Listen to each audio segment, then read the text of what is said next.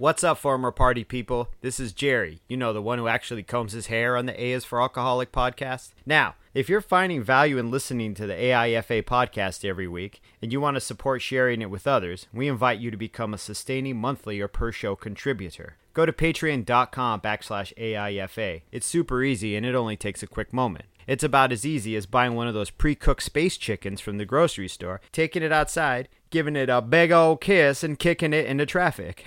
Why would you do that? Anyway, you do you, and I'll do me. Again, go to patreon.com/AIFA. And with that, people, let's start the show. A is for Alcoholic is a program about recovery. My name is John, and I'm an alcoholic. And my name is Jerry, and I'm an alcoholic. Join us as we go through the alphabet of alcoholism, one letter at a time. Welcome back to A is for Alcoholic, podcast about recovery, about redemption, about two reprobates. About Red Dead Redemption. Redemption. I like your Steely Dan t-shirt. And yeah, I was thinking I wanted to do either I'm going to write a paper or maybe do a podcast. I guess I'd have to write it all out first. But I've always had this theory about Steely Dan music and the Dark Tower, right? We've talked about this before. Or maybe we haven't. Yes. I don't know. Yeah. Okay. Mm-hmm. So I've mentioned to it. And it comes in that sort of otherworldly vibe that you get from Steely Dan music. You know, Back Jack, Do It Again. You know, Wheel Turning Round and Round. All that stuff. I don't know what I'm going to do, but this is just... That's solely what I can think of that ties into the Dark Tower, though, right? Or do you think other ones? Like There have been other ones. Reelin' in the Years has a couple of lines in it. There's the one about knock twice, rap with your cane. Has something. There's another. I can't remember what that one is. I feel like there's some other ones in there that I could... You could even do that. Is it Donald Fagen or Walter Becker that does that song? Donald Fagen. What a beautiful world it would be. What a glorious time to be free, which is about some World's Fair or some shit. But I know it also has a lot of like futuristic Dark Tower connotations because I got you listening to podcasts. Yes. And it's just two dudes rehashing the book, which I like have already read all the books multiple times. So to me, I'm like, I like to hear their perspective, but I'm also like, it's almost like I'm listening to the book over again because it's like the cliff notes of it. But yeah. And there's the whole, yes, I like that. And I like the idea of him, one guy who hasn't read it and the other guy's kind of telling him about it, or he's kind of reading it as he goes along, but it's called The Kingslingers, if anybody's interested. And I know we didn't come here to talk about the Dark Tower, but we could. I mean, talk about getting blacked out in a Tower Eddie Records. Tower Records. Eddie Dean gets sober in the midworld or in the other world, doesn't he? Yeah, he does. He comes down from fucking heroin. Well, and King is obviously too a famous recovering alcoholic and addict. So yeah. I do want to say that for those of you who have been listening to us for a while, and Jerry and I were just talking about this, about we're going to be restructuring this show starting in the summer. And we're probably going to be doing a few less episodes. Yeah. And there's just no way for it to happen any other way with, I mean, Jerry's been, you're building a house from scratch. Me personally, by myself. Yeah. Like, well, making a pizza. But I mean, I know what you mean though. Yeah, no, we're building a house and my wife is trying to get her real estate off the ground, and I've been doing, on top of building the house, I've been doing commission paintings too. We just talked about it this morning. And I was like, man, I got to really budget my time because I need to find time between prepping and getting the lot ready to build on and going out and painting. So like what I'll do on some days is I'll paint for an hour and a half and then just wear my work clothes to paint in and then just put on my hat and just walk right out to where my dad is with the tractor and just start like from painting. So I've had to do that a bunch of times. Yeah. And I just don't see any way around it. And, you know, I think you're probably listening to this going like, come on, man, I need my weekly dose of that Wagner wit and wisdom. Oh, geez. But it takes a lot of effort to kind of come up here and talk about this shit. And it doesn't always feel good. and I really want it to continue rather than to just stop. Yeah, so, I'd rather just kind of peter it out if we have to. Do you know what I mean? Or like just find a better rhythm, because I think when we first started, we had so many subjects to also speak on, and now that we've been doing it for a little while, it's like, well, how many letter M's can I do? Do you know what I mean? Till it finally just becomes, I don't know. I can't even think of an M word right now. Malevolence or something. Malevolence, money. I mean, so the marketplace, which is not to say there aren't a multitude of subjects around sobriety. It needs to feel, and for the listeners too, I want it to be interesting, because I know a lot of people listen to this and you probably hear us go, oh, we talked about that last week, or we talked about that 2 weeks ago. And I also want it to be interesting for both of us. And I feel like we both come on here and go, okay, well, that's kind of just the same thing as this thing and the same thing as this thing, and kind of rehashing and retreading the same stuff. We will be doing some movie reviews, like about movies about recovery, sobriety, addiction, stuff like that. I got a great email. Did you get Flight? Yeah, I got the email too. Yeah. From a listener, Darren, thank you very much. And he had this whole list of, and I was like, oh yeah. Yeah, Brain spotting would be great. I was like, I didn't even think about it. We don't even really necessarily, they don't have to be about recovery per se. At least they could be on our perception of how their addiction is portrayed. You know what I mean? And like, Flight is wild though. I didn't watch, Flight with Denzel Washington, the one we've been talking about doing. And I guess we could talk about it on the podcast when we ever do it. But man, I couldn't watch that for a while because I have such a profound fear of flying. And one of the pivotal scenes in the movie is the whole crux of the movie is that he has to land a plane like upside down or something. And it like fucked me up. Like I couldn't handle it. Like I can watch scary movies all day. I can watch sad things. I can cry like a baby and watch sad things. The only thing I can't really watch is like plane stuff and like Meet the Fockers, like social faux pas. I hate it.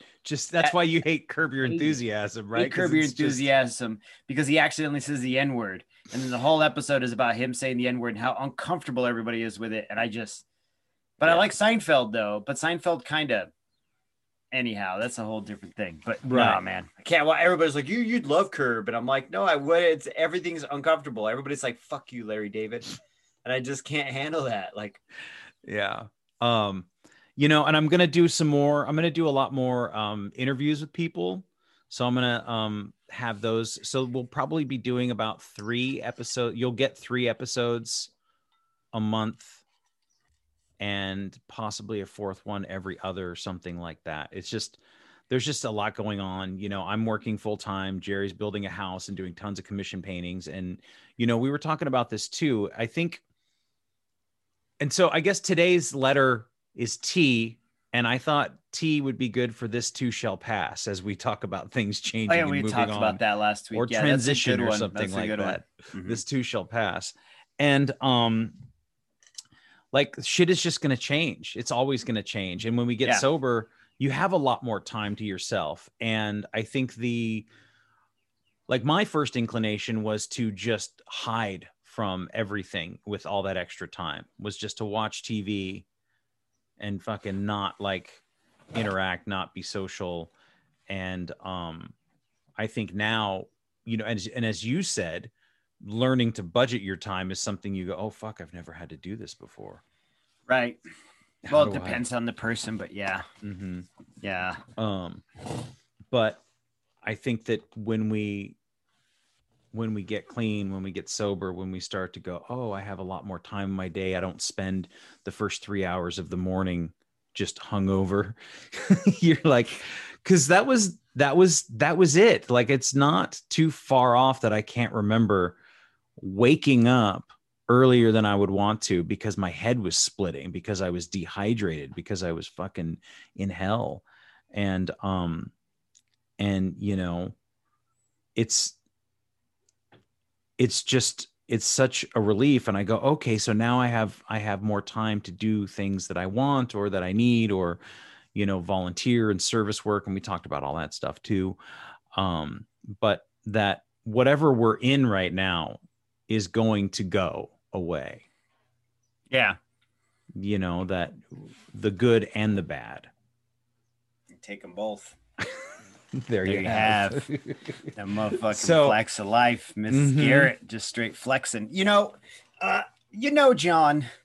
No, I was talking to Megan about this yesterday, actually. We drove around yesterday. We had to run some errands, and I'm always down for errands because I didn't leave the house for a year. So I'm like, I'll sit in the fucking car and just leave the radio on. I'll listen to my songs, But and I was talking to her, and I just went on this rant about how I'm unhappy. I've been unhappy, but they're doing so well. Like this whole thing is working really well for Megan and Olive. They're both growing here, and everything's kind of happening in a positive, because my wife thrives here. And I was like, listen, man, like, I'll be all right. It will pass. It's so funny. I'm like, I just have to, because I was saying, well, listen, I'm here. Like, I'm not going anywhere. And my mom is like, you better not move back to Eugene, right? Because they're already ready for me to bounce, because I already did that once as drunk. And I was like, I have no choice. I'm here. And my mom's like, you do have a choice. And I'm like, no, I don't. I have no choice. Like, I'm here. I can't go home. I can't go back to Oregon, or home in quotations. I can't go there. I'm here now. I'm home. And I have to, for me personally, I have to make it bigger than choice. Because when I first got sober, I had no choice. Like I was powerless, right? If you have a choice, you have power, right? There's a choice to stop drinking. There's the one thing you have power over, is you stop. And then from there, where do you go? So for me, I have to approach it in the powerless angle of, I have no choice. This will pass. Because if I have no choice, then I just have to let it work itself out. And that's kind of one of the ideals behind that quote, that this too shall pass, because it'll work itself out and it'll be done. You can fight it, but you'll just drown quicker. So like the quicksand. Well, and I think one thing that you said to me a long time ago, and that I have taken to heart in my own life, is that you said one of the biggest, I don't know how you said it, something like one of the biggest touchstones of your recovery, your sobriety, has been acceptance, or the best tool, and so I was like, yeah, that's right. Because if I feel stuck, resisting it I'm just going to sink faster. But if I feel stuck, or I'm sad, and I just accept it and I go, okay, and this just lasts for as long as it lasts. And after this last year, like, what is time anyway, Jerry? Right. What does it even mean? But that was something I was like, okay. And then over this last 6 months, and it was like, I have to radically accept the things that are happening around me. Otherwise, I'm going to be miserable. I have every reason to be fucking sad and miserable. But right.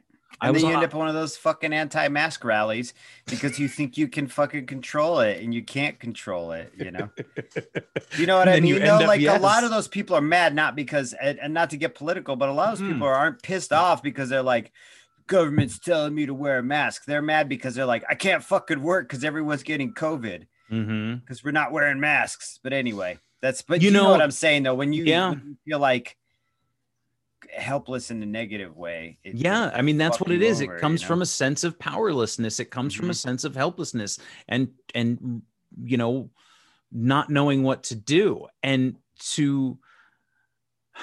I think sometimes with those things, and people, when you see people who are resisting things like that, like you talk about the mask versus anti-mask and the psychology of it, is that you have some of these people, not all of them. And I mean, it's complicated, but you have people who have been told all their lives what to do and how to treat their body and what they can and cannot do with their body. And so this feels like finally some sort of autonomy that I have, and I'm going to use it. And so it's a projection of all the other restrictions that they have been given in life, right, that have been imposed upon them. And so what I see this as is projection and acting out, right? What is it? What was it Megan said about the kids at the school? Oppositional defiance disorder. Yeah. And that's exactly what a lot of people have too. And I think it's funny. I'm going to kind of slide more into that acceptance thing that I told you, because I'm can be a hypocrite. I can absolutely, because there's a lot of things I don't Mhm. accept, and they do fuck up my feeling of well-being. Maybe not my recovery necessarily, but I think my feelings of well-being and recovery are kind of hand in hand, right? Sure. And so I can talk to you on the phone and be like, yo, I'm the sage. I know I got sober a year before you did, John. It's all about acceptance, dog, or whatever. But then I don't accept fucking anything sometimes. Like, I'm a human, so I can put those rules into place for myself on the big overarching thing to, like, it's almost to help myself in a time of trauma. But then once I'm comfortable and I'm sitting here, I'm like, I fucking hate it here. I hate it. And every day I'm like, I hate it, not accepting it. And it's just making it harder for me. Everybody else is just annoyed. Shut up, go to your room, go in the garage and paint like you're annoying. You'll figure it out. But the only person I'm fucking over is me at the end of the day, because I'm fucking with my well-being and my mental well-being, which in turn affects my recovery. Because, you know, I could eventually start drinking again for the same reasons I started drinking before, because I was unhappy and I thought it made me feel happier. Because there are times in my life where I've been like, yo, man, if I drank, I might fix this. There's still times, like, not recently, but, you know, like when I went through that spate of insomnia, like in 2017, I like didn't sleep for like 10 days. It was wild, dude. Like, I was sleeping like an hour a night for like 10 days. And there were times where I was sitting there in that room, and I don't know if we were podcasting at that point. I think we were. Yeah, I think so. Well, no, not. We were just doing book meetings at that point. Right. But there were times where I sat in my room and was just like, I'm gonna go get a bottle of whiskey tomorrow, because that's the only way I'm gonna be able to sleep. Because that's the way I remember sleeping in the past, was drinking whiskey. Like, I drink NyQuil and it wouldn't work. I wouldn't go to sleep. I would just be awake and feeling like shit on NyQuil. But I didn't do it because I was just like, no, dude, because you're doing so good. And if you drink, you just won't stop drinking. Then you'll be asleep forever, Jerry. Forever. Isn't that funny? Like, you say, because I was unhappy and I thought that it would make me happier. Like, I would drink for the same reasons. There's not really, I mean, I'm pretty much sure that's the only reason. Like, that's it. Like, regardless of the specifics, is I'm unhappy and I think this will make me happy. Right. I mean, that's definitely, you think that's the big umbrella reason? I mean, I'm making a very broad generalization. Yeah, I mean, there's addiction, complicated valid, business. Yeah. Let's just cast all that shit out, though, and let's just live under this dome. Right. It's just like, I'm unhappy. Sense. I think this will make me happy. But we have learned that it doesn't make you happy. Not for long enough. Not for people like us. Yes. Yeah. And that caveat's in there. But if you're listening to this podcast, it's pretty likely you're a person like us. But yeah, in one way or another. You're not like some normal guy who loves Jimmy Buffett. And you're like, huh, what are these guys going to talk about? Jim and the old fucking slavery island? What are they going to talk about? Because I think Jimmy Buffett has a slavery island. You think he does? Like Epstein. Yeah. He's got them vibes, dude. He's got them Epstein Look at his vibes. eyes. He's got the Jimmy eyes, dude. Jimmy legs. Burger in paradise. Got them cheeseburger eyes, dude. Watching you from his boat. He's like, man, I do some gross shit. I could go for. That's my hot take. You could go. I had a cheeseburger the other day. Did you? Was it good? I don't care anymore, man. It was really good. Yeah, I'm maintaining, dude. I'm at a good, I'm at a 158 right now. Okay. 158, 160. Okay. When I moved here, I was at 153, 155. Like, you know how you fluctuate with water weight and stuff? So yes, I do. I'm maintaining. Yeah, I know you do, because you're like, whoa, I gained 20 pounds of water weight. And I'm like, no, you gained 5 pounds of water weight. You gained 50 pounds of pistachio, dude. Yeah. But anyhow, I'm not eating as carefully as I was before, but I'm still running. And I lifted weights today, and I burned more calories running here than I did in Eugene. Yeah. Yeah. I am going tomorrow to get I got a birthday gift. My birthday was in March, but I'm going to get a 90-minute deep tissue massage, because I got this fucking spot in my back. So where my I haven't been able to lift anything.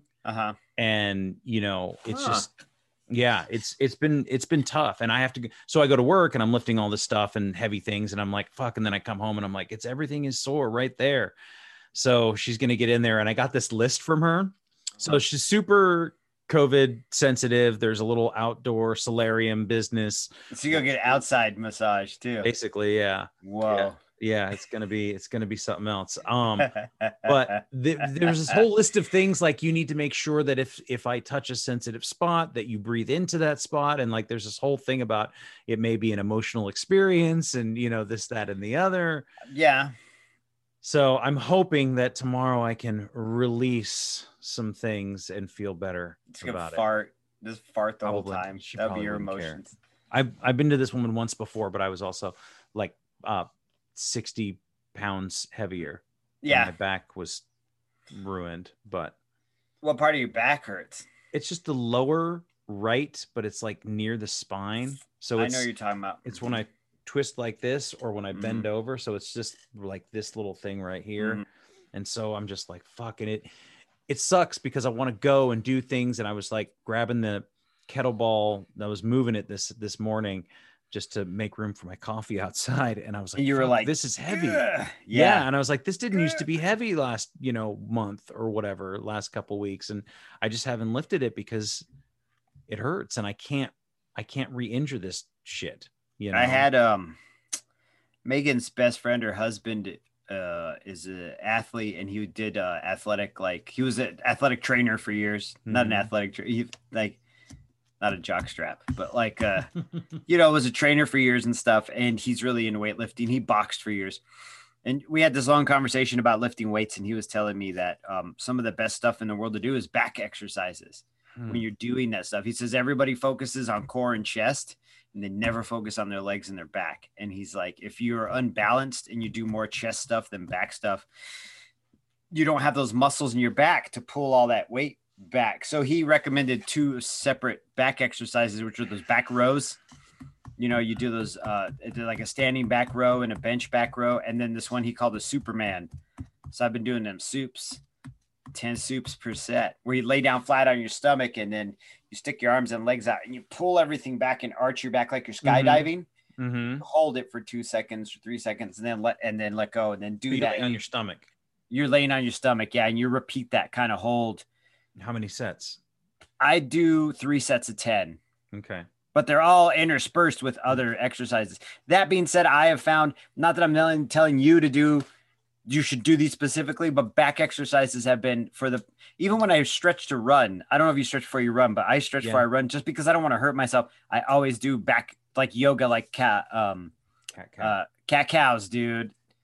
I love them. They look silly as hell though. I get embarrassed. Like I don't want anybody to see me doing cat cows.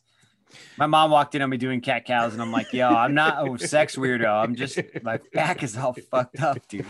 Isn't that funny that we have this like weird aversion toward these things? I can't stretch in the same room. My brother-in-law's working out in there because he works out every morning from like 6 to like 8. Damn. Like he does cardio for like 1.5 hours, 2 hours, and he does it with kettlebells and a 40-pound backpack on. And so I don't know, man. Like if I have to run, I'll go stretch in the backyard because I get embarrassed to do my stretches in front of him because I'm like, I do some pretty weird shit. But then again, he's running on a treadmill, a 40-pound fucking pack on his back. So yeah. But yeah, isn't that weird? Yeah, I didn't know you felt the same way. Like I get embarrassed. But then you do push-ups in public in front of a donut shop. So well, I was gonna say that's how you get over it. You just got to get out there and start doing push-ups in front of the donut shop. No one gives a shit. That's the thing. They don't. Like, that's the thing. You're the only one. Your mom doesn't care. Your brother-in-law doesn't care. She's like, yeah, he's doing cat camels. They're good for his back. And I'm over here like, I'm not heat. And I think, we've carried that level of deep insecurity for a long, long time. And so it's just... You think that's fat guy stuff or alcoholism? Or both mixed together? I think it's both. I think it's definitely... I'm so used to being big. And so when people see me, and even though I've gained some of the weight back over this last year, what I see and what other people see are vastly different. And I'm still trying to see what other people see, because they'll be like, wow, you look great. And I'm like, I look like a fat piece of shit. And I try not to listen to that. You got that dysmorphia. Yeah, but I think it's a lot of fat guy shit because, being super insecure about doing anything with your body. There's one theory that, carrying all the fat is kind of to hide yourself because you don't want the world to see you. You don't want the world to see you, dude. You just want them to know who you are. Yeah, that's out of here. It's a Goo Goo Doll song. I know. I did it last week. I was quoting it last. But but I think that's very true. I think that in a lot of ways, but I also think the alcoholism, which was, there was a part of me that loved to indulge and to go into excess. And I thought that somehow that was the height of existence, was to be excessive in the food that I ate, in drinking, even in some ways in sex when that came about. But like, that was very rarely my motivation going out to bars and stuff. But yeah, it was definitely like, you were always really extravagant in your drinking. I remember, in the sense that you were like, let's go to Le Grand Franc and have fucking duck livers. Mm-hmm. I'll pay for duck livers. I would. And then I'd just be in there being like, yo, can I just get a fucking beam of Coke? Like, yeah. You were like that a lot. And then it was just because I had cash in my pocket all the time. And then I would be fucking broke for like 2 days. Expression of extravagance was like, I deserve this. I earn this. Yeah. I'm, like, I'm not rich, but like, I can be rich for this moment. I can be like, I can feel like just, indulgent and excessive. And it felt powerful, I guess, in a way. You place, I'm going to assume that you place a higher value on experiences now. Oh yeah. Than things that, than physical sensations. Oh yeah. I mean, for sure. I feel the same way. Absolutely. I mean, I guess because also it's like, I don't have a lot of money. But that's also part of it. That too, helps. Yeah. But it's definitely, I go, okay, well, I'm 44. And so how much can I experience? How much can I experience this spring and summer? Yeah. How much can I get out there? I was on a hike yesterday and this woman came by us and she had no fucking arms, Jerry. And I was like, she was out there on the hike. She was doing her thing. Like she had a couple friends with her, but she had prosthetic arms or just no arms? There was just no arms. And so I was everybody's like, just kind of hanging around making sure she didn't fall down or anything. I guess. And this I'm was not trying not to be a dick. Like, no, that's fucked up. I'm not trying to laugh about it. That's seriously. Yeah. I mean, I assume people so. on either side of her to be like, maybe she was newly. No, she was leading the fucking the line. Word. Yes, this is what I'm saying. So it was just like, oh wow. And so this was not like a wide path. There was one of the trails was called the Steep Ravine, and it was definitely a steep ravine. So I was just, that was something where I'm like, man, if ever there was a moment, a reminder of like, to be grateful for what you have. And I know we say it and we roll our eyes at it, but like, it's so fucking true. I was like, oh man, like, this is it. She's out here doing this. And she was probably in her 60s. Yeah. So it is so hard though to check yourself in your own entitlement when you're in the process of feeling sorry for yourself. You know what I mean? Like, it's such a good feeling. It's such a great feeling to massage, that indulgent feeling of like, oh, poor me. It's so hard. I have to sleep in a cot in a 10x10 room. Well, fucking alcoholic. I can't go to any of the bars and drink your hard cider. And not realizing like things are going great. Like, honestly, things are really going great. They're really going great, better than they have been in years. So yeah. Speaking of what, you're gonna tell them about the new jam that Truly has or something? No, did you go to a meeting this last week or no? No, I haven't been since that one time I went. They're all so fucking early, dude. Yeah. And they're still not really doing in-person meetings a lot. Yeah. And so the ones that are in person are like 6:45 a.m. and I get up every day around between 6 and 6:30, but I also have a lot of anxiety driving the car here because I don't have a license and I don't want to get pulled over here. In Eugene, there are no cops. There's like 2 cops that drive around. And listen, listener, don't be driving a car around with no license. That's like not a good idea. Yeah, don't be doing that. I mean, do what you got to do, but just it's not a good idea. Yeah, I gotta look into that because I think there might be doing in-person ones, and now that I'm all vaxxed up, I'll feel a little more comfortable about walking into the community center or the church or whatever. Yeah. I mean, I'm all vaxxed and stacked and ready for the saxophone. I'm all vaxophoned. Vaxophone. No, so you haven't been to an in-person meeting yet either? No, like I said, I'm gonna look into it this week. I had somebody else reach out to me who I went and spoke at one of their meetings last spring, and they're out in Stockton, and they were like, "Hey, what's up?" And he's hit me up before about it because I think he wants to come out and come to a meeting here, and just kind of check something different out. And one of the he was expressing to me some of the boredom and the ennui that we can get when we go to like the same meetings over and over and over. Yeah. You see the same people over and over and like, over. You hear the same stories. Group. Right. And that's, which again, it was also expressing to me the gratitude of the home group and like having those people and having the support and having the security of that. But I think at a certain point, you like want to try different things. You want to branch out. You want to experience recovery in a different way that you haven't yet. You're like, oh, isn't there more to this? They're all kind of the same though, but different, right? It's a trip because you go to a lot of different ones, and I have only been to a lot of different ones in Eugene, but you're able to go to like the Bay Area and up and down. There's a lot more going on. I'm very curious about Tucson one, and I'm looking forward to it. I really am looking forward to finding the right ones that, once everything kind of chills out, hopefully, if it doesn't get worse again. If Governor Coldstone can, I was about to talk some shit about Ducey and be like, yo, if Ducey decided to fucking kill us all these fucking damn baby boomers up here being like, burr, burr, burr, burr. No one tells me what to do. I did acid at fucking Altamont. Joe sent me a few pictures of some fucking Arizona shit, and it's just like wild. But Joe's always looking for the worst in everything, though. Yes, I love Joe, but he is always looking for the hard part. And I don't even like it here. And I'm being like, yo, Joe, you really don't like it here. Like,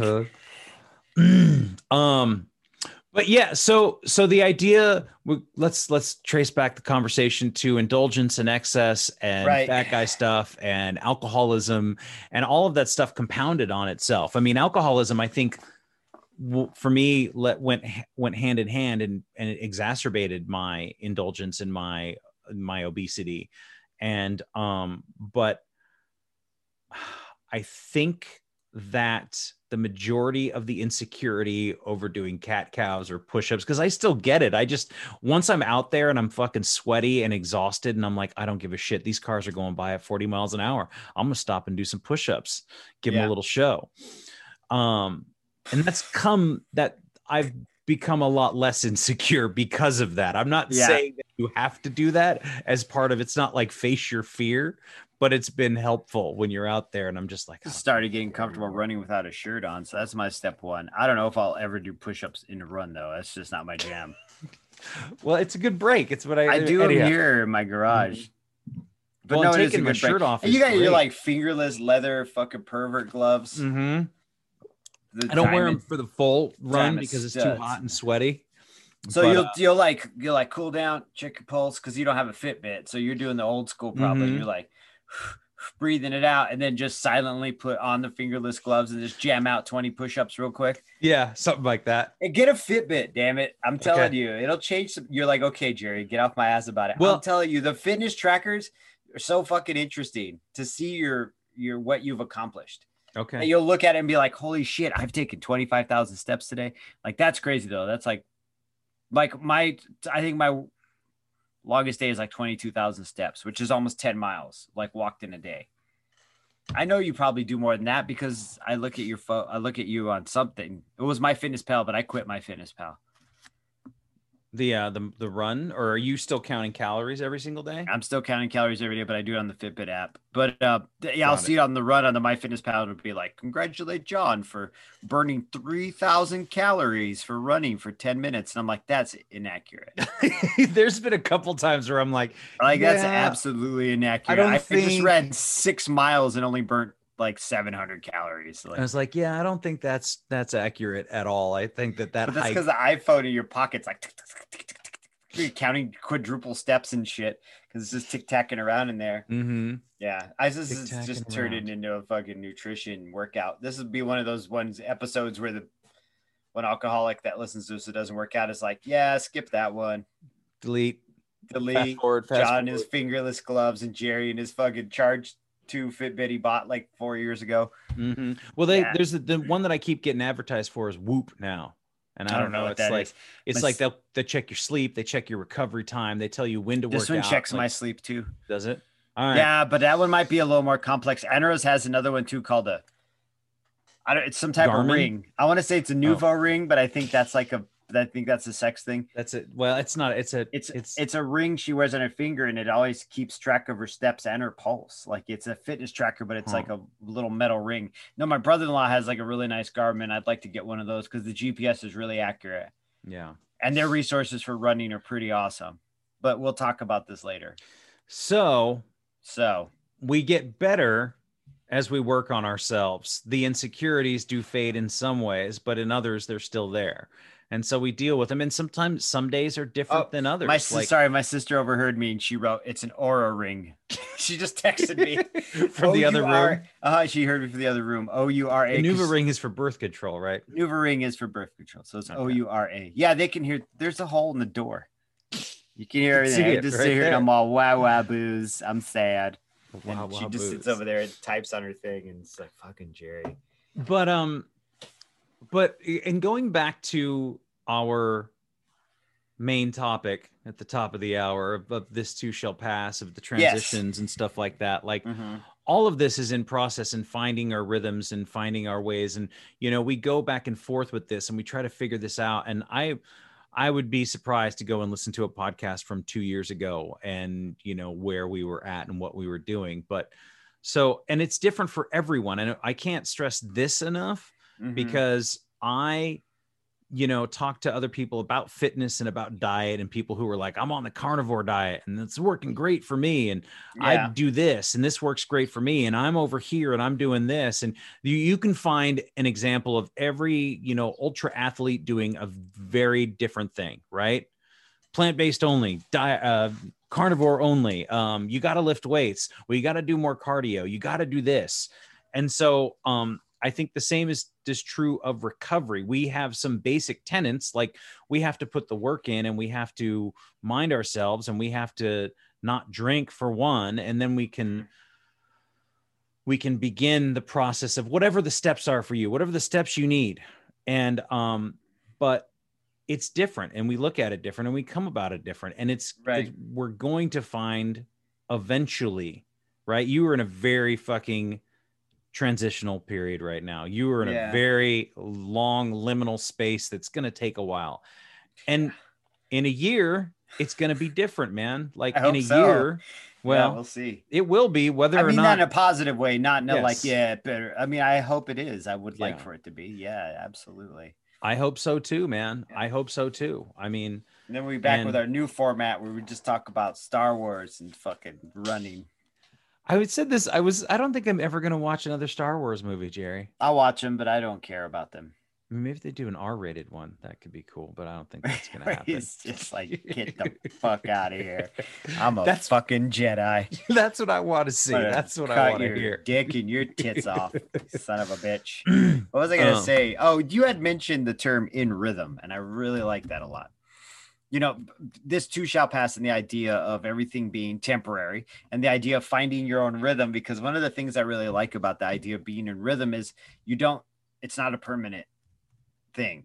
Like to be in rhythm, you have to not be in rhythm sometimes to recognize when you're in the rhythm. It's like with music, right? Like you fucking love this song. You love If You Want Me to Stay by Sly and the Family Stone. It's great because it's 3 minutes long. It's not great because it's fucking 2 hours long. You know what I mean? Exactly. Like that rhythm becomes repetitive. So the rhythm always has to change, or you have to drop out of the rhythm entirely and miss being back in the rhythm. Do you know what I mean? To get back there again. So with my life, when I do hit these bald spots and these low spots in the road where I'm feeling really hopeless, that's part of the acceptance is I have to tell myself, this is how I'm feeling now. There are some subtle things I can do to correct it, but I can't change it entirely. I just have to write it out till it's done. And hopefully I'll get back into rhythm again, get back to where I can find my routine and get back to where I can find those things that bring me contentment and make things seem less painful, like, so I liked when you used that term a lot. It's true. We fall in and out of it, and maybe fall is a wrong word, but it's like the song ends and then another song begins. I think fall is a good word for it though, because you do fall in and out of it. Like and sometimes you gradually like turn it up. Like, you know what I mean? Like sometimes you gradually start following the rhythm and boom, hit it and then fall out of it again. And sometimes it just immediately starts and you're like, oh, this is life. This is how I live my life. This is exactly the pocket I want to be in.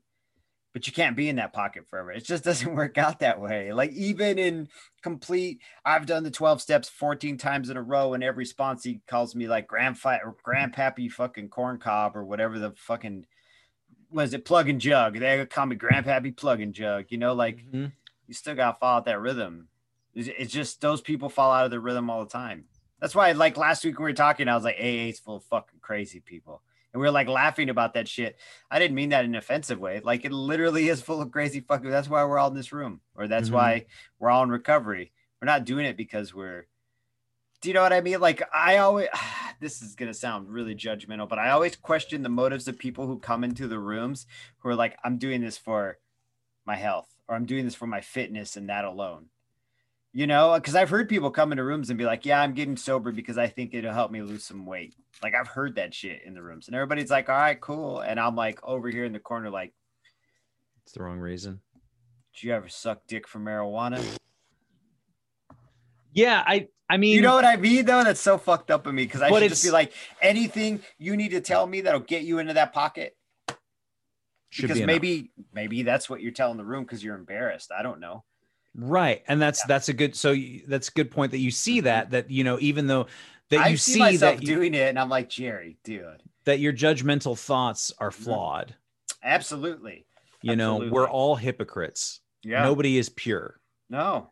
And so once we accept that, it's a lot in ourselves.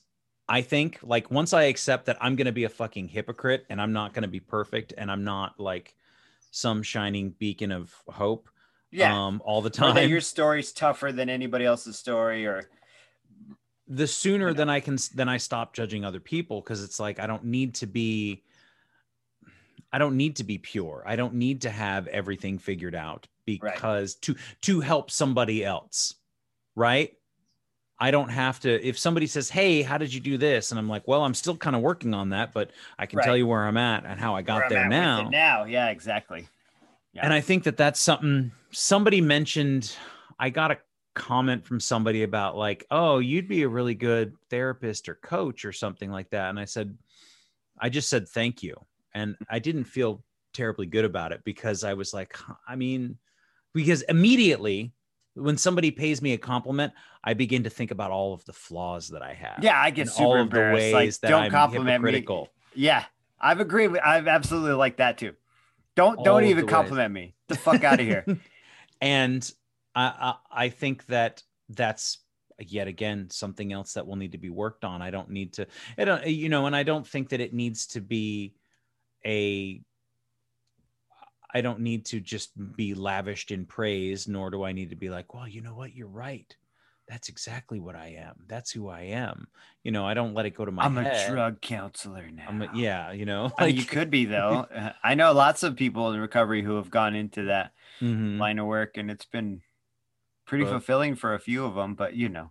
Yeah, I don't know that I'm there, and I don't know that I want to be there. Yeah, you don't have to do anything you don't want to do. You can fucking just do whatever. This. But so I think that accepting the flaws in my own judgmental thinking helps me to be less judgmental ultimately. I'm gonna try that. I mean, just like what you said, you're like, oh, whatever that gets that person in the room. Yeah. Well, yeah, whatever will get your room to get you into the pocket. You know, like that good the pocket we try to find with booze, right? Because weren't we just drinking to find the rhythm? Yes. Find that normalcy in that. Because whenever I say I'm in the pocket, I remember when I was drinking, I'd say that shit all the time. I had that perfect buzz. I was like 6 fucking whiskeys in, and I was like, I'm in the pocket right now, and I feel really good. And it was so short lived. It's like half an hour in the pocket. You know what I mean? Because then it starts to, you go and pee it out, and it starts to kind of climb down a little bit, and you're like, oh, it's climbing down. I better fucking get another drink. You get another drink, and all of a sudden you're like out of pocket. Yep. You're wilding out. because you're trying to stay back in that pocket, but you have gotten out. You're in the room. You're all over the place. Fight with your friends, fight with your girl, fight with fucking inanimate objects, fight with yourself. Like it flips on itself immediately, you know? Yeah, didn't we watch Coda wrestle a sawhorse in front of the smoke shop in Seattle one night for like 10 minutes? If not that, some other incarnation of that for sure. And I'm not putting the finger on Coda. I'm just saying you said an inanimate object, and I immediately pictured Coda rolling around on the ground. It's like midnight on Ballard Avenue. Or somebody fucking wrestling with rolling down the street in an office chair in an alley. That sounds vaguely familiar to me. We did that with Will behind the Crescent. There you go. But yeah, I think the big takeaway from this, and you know, going into the next season, the next year, the next, you know, we've kind of started this thing in July because it's when our birthdays, you know, our sobriety birthdays are, that it's, you know, shit is just going to change and things are not going to stay the same, and that's fine. And it doesn't need to be fine. You know, it's important for me to have things that are, that give me security, but I can't expect you to be the one to come here every week when you've got other shit going on, right? And then they're like, well, if Jerry doesn't come here, I'm gonna fucking drink. And it's like, that's wild. Really not good. Don't put that on me. Don't put voodoo on me, Ricky Bobby. Don't put it on you, but also that is nowhere for me to live. That is nowhere for me to live thinking. No, that's so tenuous. Do you know what I mean? That's that sort of Damocles shit. Like it's so tenuous. Like, yeah. So there's, and I heard this described once in a meeting where like recovery is like a stool, right? And so you have, I think they were saying, so like a stool has 4 legs. Yeah. And you can pull one of the legs off and the stool will still stand up.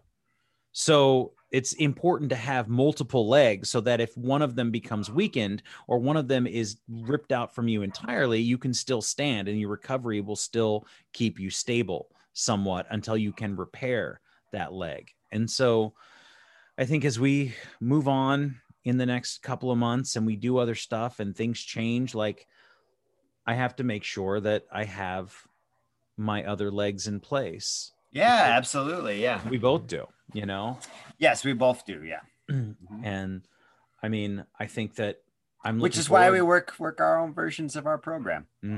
This is why we work our program, is to make sure that we have those stool legs, or make sure our stool is all nice and packed. Nice and packed. Yes. Make sure our stool is all nice and sturdy. Our sturdy stool. Sturdy stool of recovery. But yeah, and also that these beautiful moments, the good moments, they're gonna go away quickly too. They're gonna pass too. It's all transitory, dude. That's why I love this too shall pass, because everything is transitory. If we don't take the time, you know, the whole, you know, smell the roses, like it's for real, because them roses gonna be on your grave, son. Yes. You know what I mean? They're gonna morph. Like Michael Jackson's Black or White video, they're going to morph from roses you smell into roses on your grave. What's that called? When he did, it was Morph. Mighty Morphin. Yeah. Mighty Morphin. Morph. Yeah. But it is all transitory though. And that's kind of the good part of it too, is the impermanence of it, even of recovery in its own ways. You know what I mean? It all waxes and wanes. I'm not talking about relapse. I just mean the tools you use, you'll discard and pick up new, like, you know, emotional tools to use later. Hopefully. Yeah, you pick up, discard, you add more, you refine the ones you have, and you go, okay, I do that. That's good. And so, yeah. So this too shall pass, just like you have listened to us ramble on for the last hour. We're going to do this again and again and again and again in one way or another, but you know, life has to move in different directions. It has to. There's no other way for it to happen. It doesn't. Right. It's not fucking linear. None of it is. Nope. Just wake up, experience it, and go to sleep. You know. What do you got going on after this? Are you going back out to work on the house more? No, house isn't today. Today is commission paintings. Okay.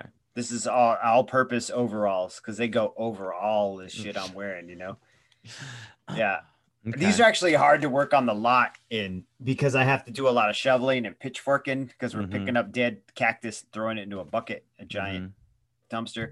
So, but when you bend over it, like, I don't know who thought overalls were conducive for shoveling and stuff. They always they're a pain in the ass. They always slip over one side. So I paint these a lot, but then when you paint these, you got to like kind of really loosen them because they get a little tight in the crotch and they smash your nuts. Many adjustments. Yeah, that's why I was adjusting them earlier when we were talking because I was like, oh, these are uptight for when I paint, you know. But no, tomorrow I'll work on the lot. Tomorrow I got to clear out. We've been transplanting barrel cactus, which is the craziest thing in the world because you have to take the tractor and take the backhoe or take the blade of the tractor and cut a furrow in the ground. Then you drive the tractor over to the barrel cactus, and my dad will like kind of get under the root of the barrel cactus, and I have to take a shovel and like push it into the bucket of the tractor. And this thing weighs like 300 pounds, but have you seen a barrel cactus, right? But we don't want to kill them all. I like want to use them on the house, on the property. So then we drive it back over to the furrow and he like balances it there. And then hopefully Megan will be around with like another shovel and I'll kind of hold it straight and she'll just bury it real quick, bury the root of it. And you pour water on it, put a little bit of fertilizer in it and just leave it. Hopefully it doesn't die. So there's just a row of like barrel cactus outside in the desert, you know, right in front of my parents' house. And we can't touch the saguaros at all. So you got to figure out how to work around them. Oh, because they're protected? Because there's a pygmy owl or something in the saguaro. So if you need to cut it down to build, you have to like get a permit. But luckily we've got 2 saguaros near the property, but not where we're actually placing the cement pad. Got it. So it's stuff like that. So working on the lot is actually doing all the grading work and doing all the clearing, all the vegetation. You know, a creosote tree, when you pull it out by the roots, smells like sewer. No, that's disgusting. Yeah, it is. But when it rains, they smell like the best thing in the world. Like it's so fucking weird. What is this tree called? Creosote. Creosote. Yeah, CREOSOTE. They're like a little bush shrub thing. But when it rains, they open up and they smell like really like this deep wood smell. But then when you take a backhoe and pull them out by the roots, they smell like garbage. Such is life. It's fucking big sublerdy, right? And they're like, when are you coming back to tattoo it? And I'm like, I don't know, man. Like I'm busy. I'm out here trying not to get fucking snake bit like it's the 1820s. Jesus fucking Christ. It's well, all right, man. I wish you well, man. Thanks, and I know that you know, as we move forward in all of everything, I'm hoping. I think this winter I want to come for a visit. I think it would be a good time. Like, yeah, hopefully everything will be up and rolling. Show up like around November or something. Okay. Be killing it, dude. November. We showed up in December, and November will still be nice and warm. It won't be quite as cold yet. I mean, I got a tent. Runs. I can bring my tent too. You know. I mean, if you wanted to, I wouldn't sleep out there in a tent, but you can though. I wouldn't want to. Critters? There's tons of critters, dude. Thanks again for listening. Our music, as always, is by Neglect. You can find more of his stuff at neglect.bandcamp.com. And you can find us on all social media platforms that matter: Instagram, Facebook, and Twitter. And you can reach us at aisforalcoholic@gmail.com. Talk to you later. Yeah.